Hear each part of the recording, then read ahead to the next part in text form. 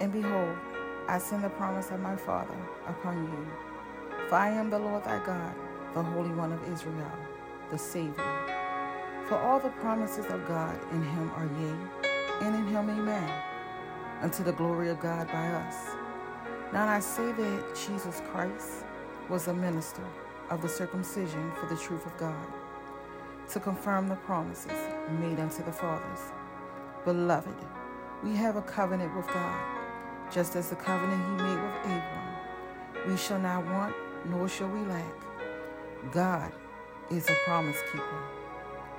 Go in peace, Elder Q.